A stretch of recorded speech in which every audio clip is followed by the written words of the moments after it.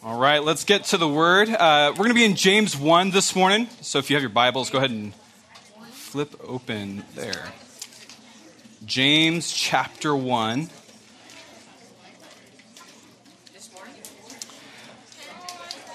Verse 19. Yep, verse 19 through 27. Help a brother or sister out. Help them find it if you've got it. I can wait. No sword drills today. But I do love sword drills. We should bring those back. While you're flipping there, James chapter 1. Yep, you're welcome. 19 through 27. So why James? Why James? We've been in Luke. We've been in Colossians. But if you're wondering why we're in James tonight, it's because this dear brother, who is now deceased since 2,000 years ago, who is actually our Lord's brother, he makes a fantastic statement in James. And it's about how to receive God's word. How to receive God's word. And the best part is it's so simple. It's not confusing. It's not complex. And it turns out that there is a right way and a wrong way to listen. It is possible to read the Bible without any change of heart. Your parents might have told you to do something 100 times, and then they accuse you of not listening. When maybe in reality you did listen, you understood exactly what they said, but you couldn't have cared less to actually do the thing they wanted you to do. And then the problem was not that you didn't listen, but that you didn't receive their words as you were supposed to. You didn't receive them. So there's some backstory. I know we're jumping to James. We're skipping the first 18 verses. But just for context, you need to know what was going on here. James, he was writing to Jewish believers in about AD 48. And these believers, they were poor. And they were oppressed. And they were spiritually dry. They were going through some really tough times. And James, he had a concern for these believers. And the first concern was that the church would become worldly. We see that in chapter 4. And the second concern James had was that the church would stop acting like Christians. So his encouragement to them was to stay in the Word of God. And so while it's true that this letter was written to first century Hebrews, it's also written to you, for us today. 2 Timothy says all Scripture is God-breathed. So, let's read our passage, James 1, 19 through 27. And we're actually going to be camping on verse 21. But this is what it says. Know this, my beloved brothers. Let every person be quick to hear, slow to speak, slow to anger. For the anger of man does not produce the righteousness of God. Therefore put away all filthiness and rampant wickedness, and receive with meekness the implanted word, which is able to save your souls. But be doers of the word and not hearers only, deceiving yourselves. For if anyone is a hearer of the word and not a doer, he is like a man who looks intently at his natural face in the mirror. For he looks at himself and goes away and at once forgets what he was like.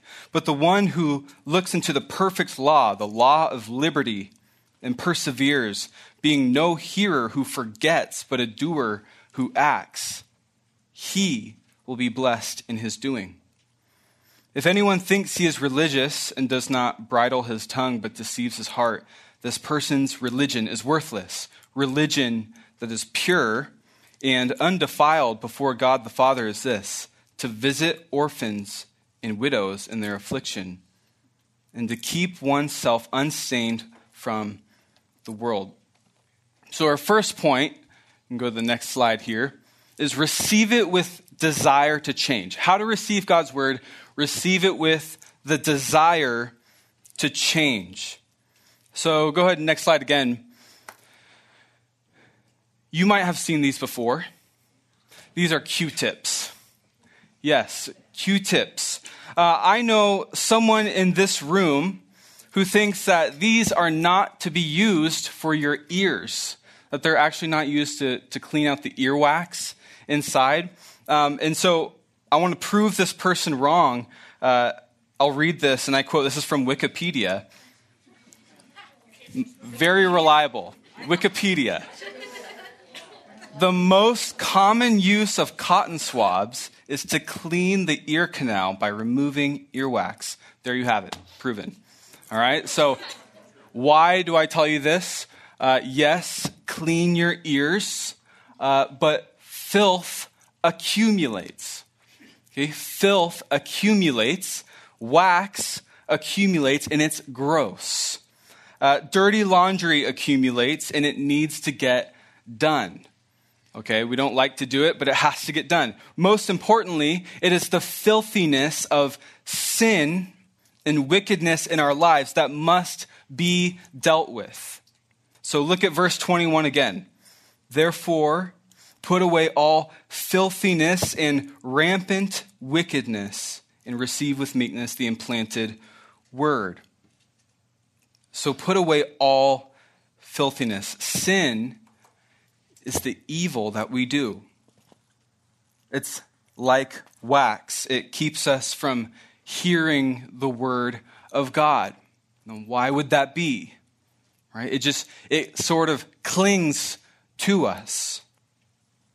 James says to put it away, and that's putting it politely. Get rid of it. Paul would agree in Romans 13:12. He says, cast off works of darkness and put on the armor of light. Throw it far from you. Why? It will blind, it will deafen, it will harden. Sin is serious, and it's not something that we are to take lightly. My question on this first point for you is, do you desire to change? Do you desire to change? Do you have any interest in knowing God? And notice how James says all filthiness and all wickedness. So our thoughts, our motives, what's inside of us, everything about us, all wickedness. I don't know what that looks like for you.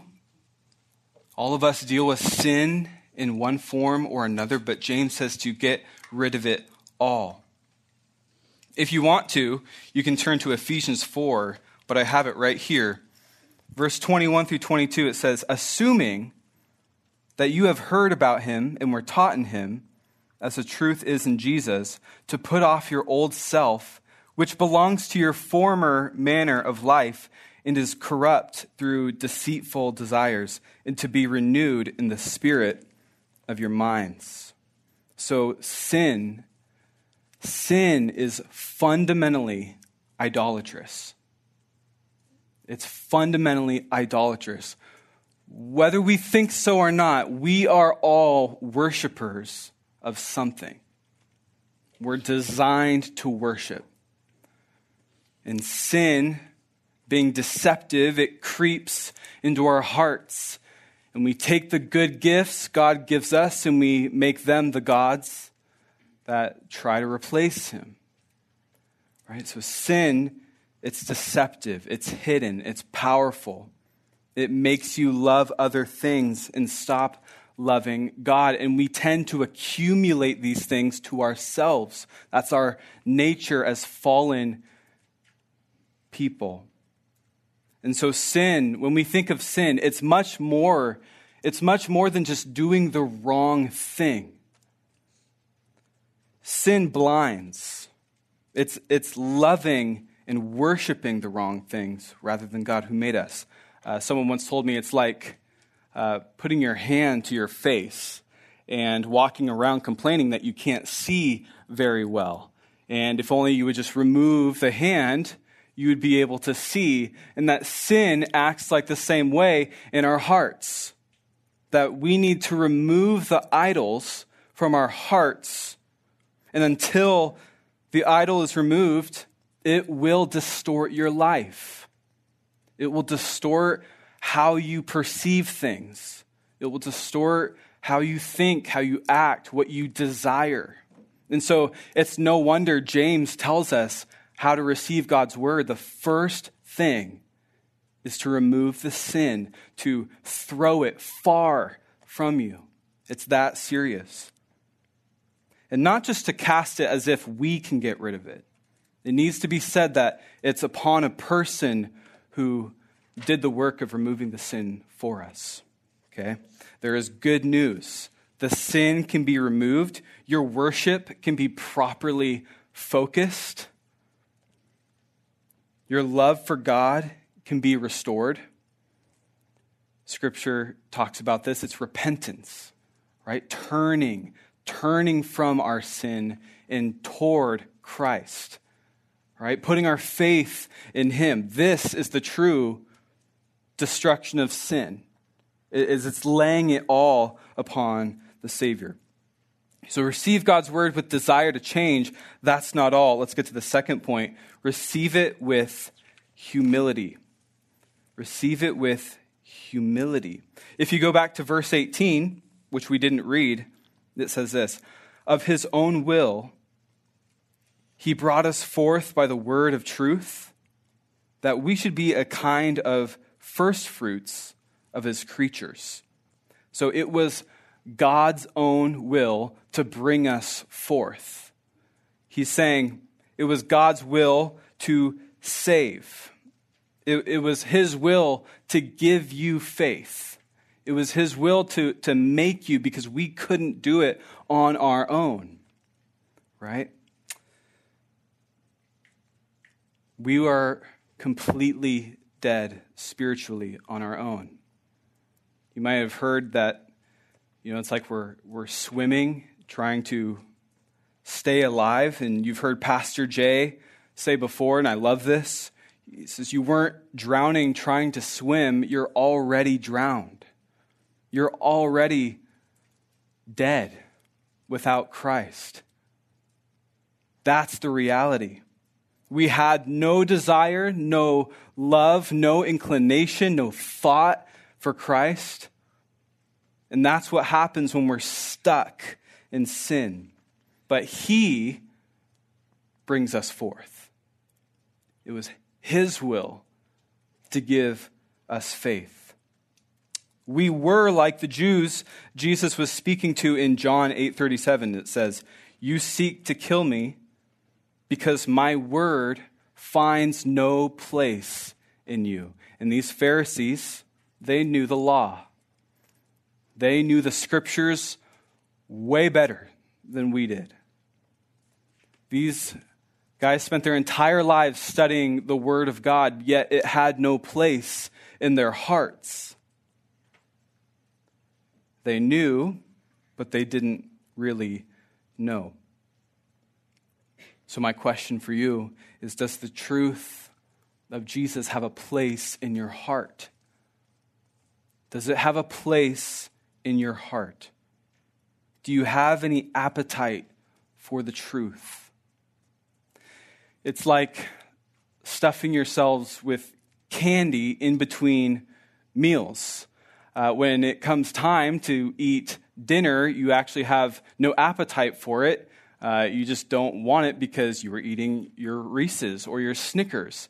We tend to do that in a more serious sense, is we fill ourselves up with our own desires and our own cravings, whether it's sinful or not, but it's not upon the Lord. Do we have an appetite for the feast that is the Word of God? Or do we replace our time with him for other things? What do we use? What do we do with our time? Verse 21, again, see that word implanting. Receive with meekness the implanted word which is able to save your souls. What does that mean? Implanted, implanting. It's like a seed that's buried in soil, and it gets roots. Some have said it's like grafting in a branch to a tree with a broken branch. That's the root Jesus speaks of. Matthew 7 says, good trees bear good fruit. And as roots and fruits have connection, right? A tree is based on the kind of root that it has. So it is with the heart and our behavior.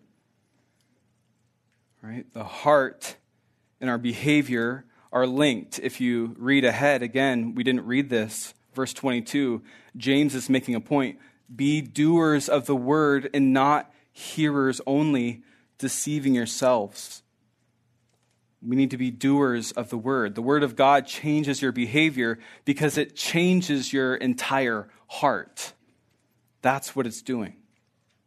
Hebrews 4:12 says it is living and active. It goes deep, but we must receive it with humility. There's a certain attitude attached. So James says, receive with meekness the implanted word. And meekness, it just means humility, gentleness, humble. And so why would he say that? First off, it's a command, right? Receive. It's not a suggestion of, it's probably a good idea to read the word of God. It's no, you need this. Receive the implanted word. So it's a command.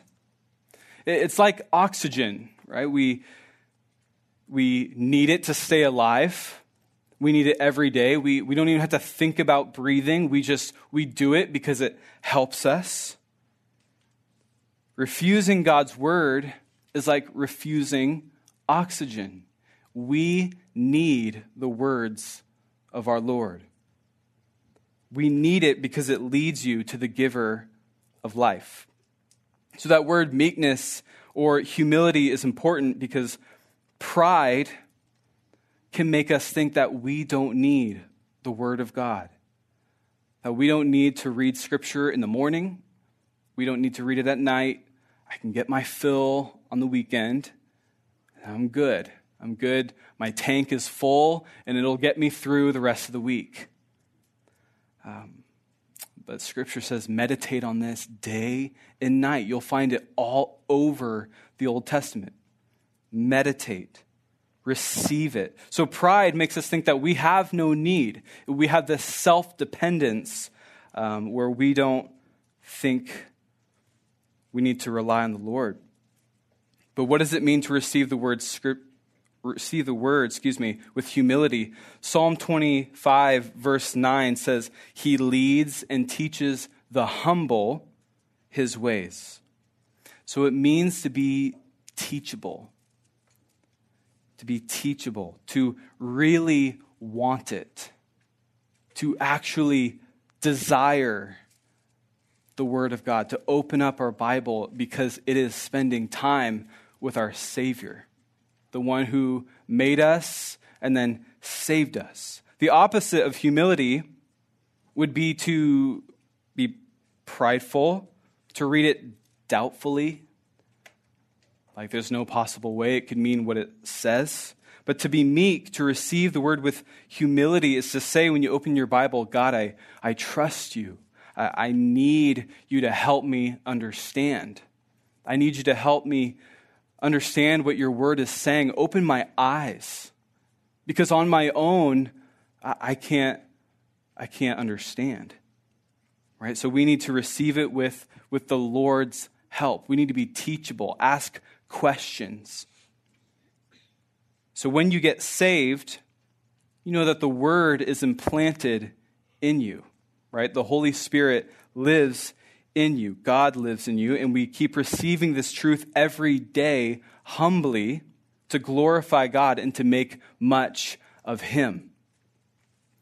We don't stop receiving this word once we're saved, right? We keep growing.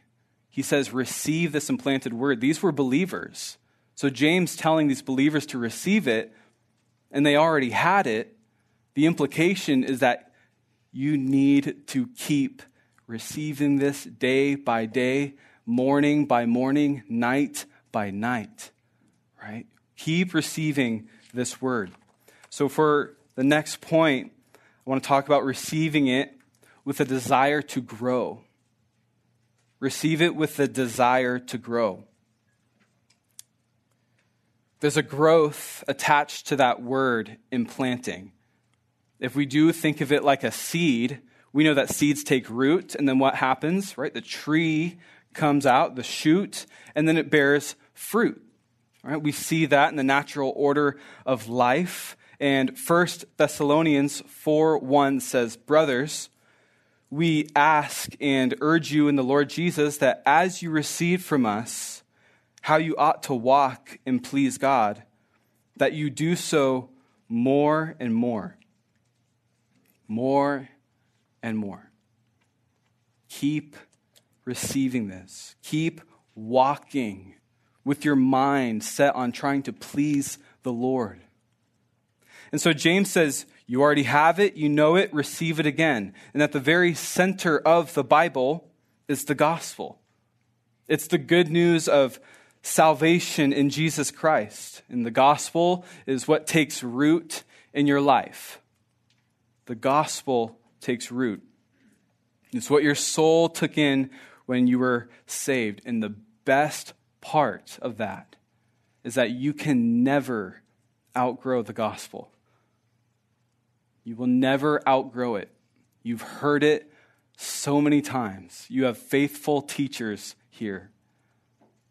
And yet, the mystery of the gospel is revealed, and it is infinitely deep. Right? The Lord's thoughts are higher than ours. And it replenishes us, it sustains us, and we still need it every day. Some of you are going to graduate from junior high here in a few months. Excited for you guys. I'm positive you'll love 180. But you won't graduate from the gospel. You won't graduate from your need of this good news, of what your Savior has done for you. Then you'll get to college, you'll get a job, and the order of life takes place, but we don't graduate from these things that was implanted in you. From when you were first saved, you take it with you. So when you receive with meekness the implanted word, it means to read, to meditate, to pray, to live it out, to desire it. Psalm 1 says, their delight is in the law of the Lord, and on it they meditate day and night, like trees planted by streams of water. So receiving the word is to simply read it with a teachable attitude, thinking about it, praying to God about it, asking questions and remembering it. This gospel that Jesus Christ, the Son of God, has come to the earth to live the life that we couldn't, us sinners. He obeyed the law perfectly. And he went to the cross and suffered the wrath of God and died, and he rose again, this perfect man, and he is seated on his throne in heaven, ruling. He sent his Spirit to dwell inside of you. This truth makes us grow more and more like him and into his image, and that is the root that was implanted in you. Never neglect it, never forget it, right? Do you believe it? Do you believe this truth? Receive it again, right? James would say, receive again this implanted word. For some of you, it's already in you, and yet it continues to sustain your life. Right? We should welcome the word like we welcome a friend into our house, or we should welcome the word of God like we welcome surgery. It can be painful, but we know we need it. We need it. So to leave this point with the question, do you desire to grow in God's word? Do you desire to grow? I pray your desire to know the gospel's great truths and to know God extends beyond Sunday mornings and Wednesday nights. You'll leave here and you'll know the truth. I pray that you desire to keep growing, right? To talk with your friends and to talk with your leaders, and we'll break into small groups, and that we just keep maturing and keep growing in His Word. If you don't have a Bible, take one with you before you leave and talk with a friend or a leader. And let's get to know Him. Let's get to know Christ. And with that, I just want to close with a few thoughts. We've gone over how to receive God's Word, but why? Why receive God's Word? And the answer can be found in Psalm chapter 19, verses 7 through 9. Psalm 19, 7 through 9. And this is what it says. The law of the Lord is perfect, reviving the soul. The testimony of the Lord is sure, making wise the simple. The precepts of the Lord are right, rejoicing the heart. The commandment of the Lord is pure, enlightening the eyes. The fear of the Lord is clean, enduring forever. The rules of the Lord are true and righteous altogether. Let's read verse 10. More to be desired are they than gold, even much fine gold, sweeter also than honey, and drippings of the honeycomb. So this is why we receive it. Right? This is why we receive the Word of God, the implanted Word, because it revives the soul and it makes us wise. It causes us to rejoice and it enlightens our eyes. It never fades and it reveals truth and meaning to life. But the only reason it does these things is because, as you know, it points to Jesus Christ in the gospel. Jesus revives the soul and makes us wise and gives us reason to rejoice, and He never fades, and He gives true meaning to our lives. So as you throw off the filthiness of sin, and as you open your Bible with a teachable attitude, wanting to come at it humbly, and as you long to grow in your knowledge and character as a Christian, remember that it is the man, Jesus Christ, that is at the center of all of it. And we need Him every day. So let's pray, and we'll head to small groups.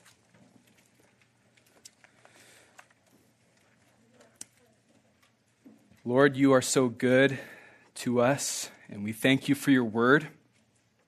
Your word is true, God, and it's implanted in your people.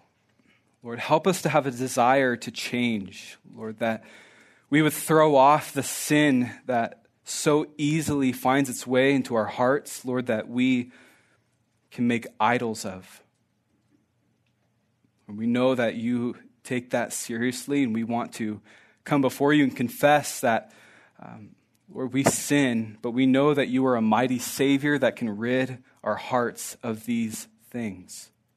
Lord, we ask that we would read your word with a humble attitude, Lord, with meekness, knowing, Lord, that your word has the power to save and to grow us. Lord, may we grow more and more each day, every time we open your word, all for the purpose of knowing you, all for the purpose of growing, that we'll spend eternity with you. And I pray for those, Lord, who don't know you yet, that they would come and believe and ask questions, Lord. We know you're holy, that you are a loving God that has given us your word for the purpose of our salvation and sanctification, Lord. And I pray for every person in here that your word would just be implanted, all for your glory. We love you. Ask this in your name. Amen.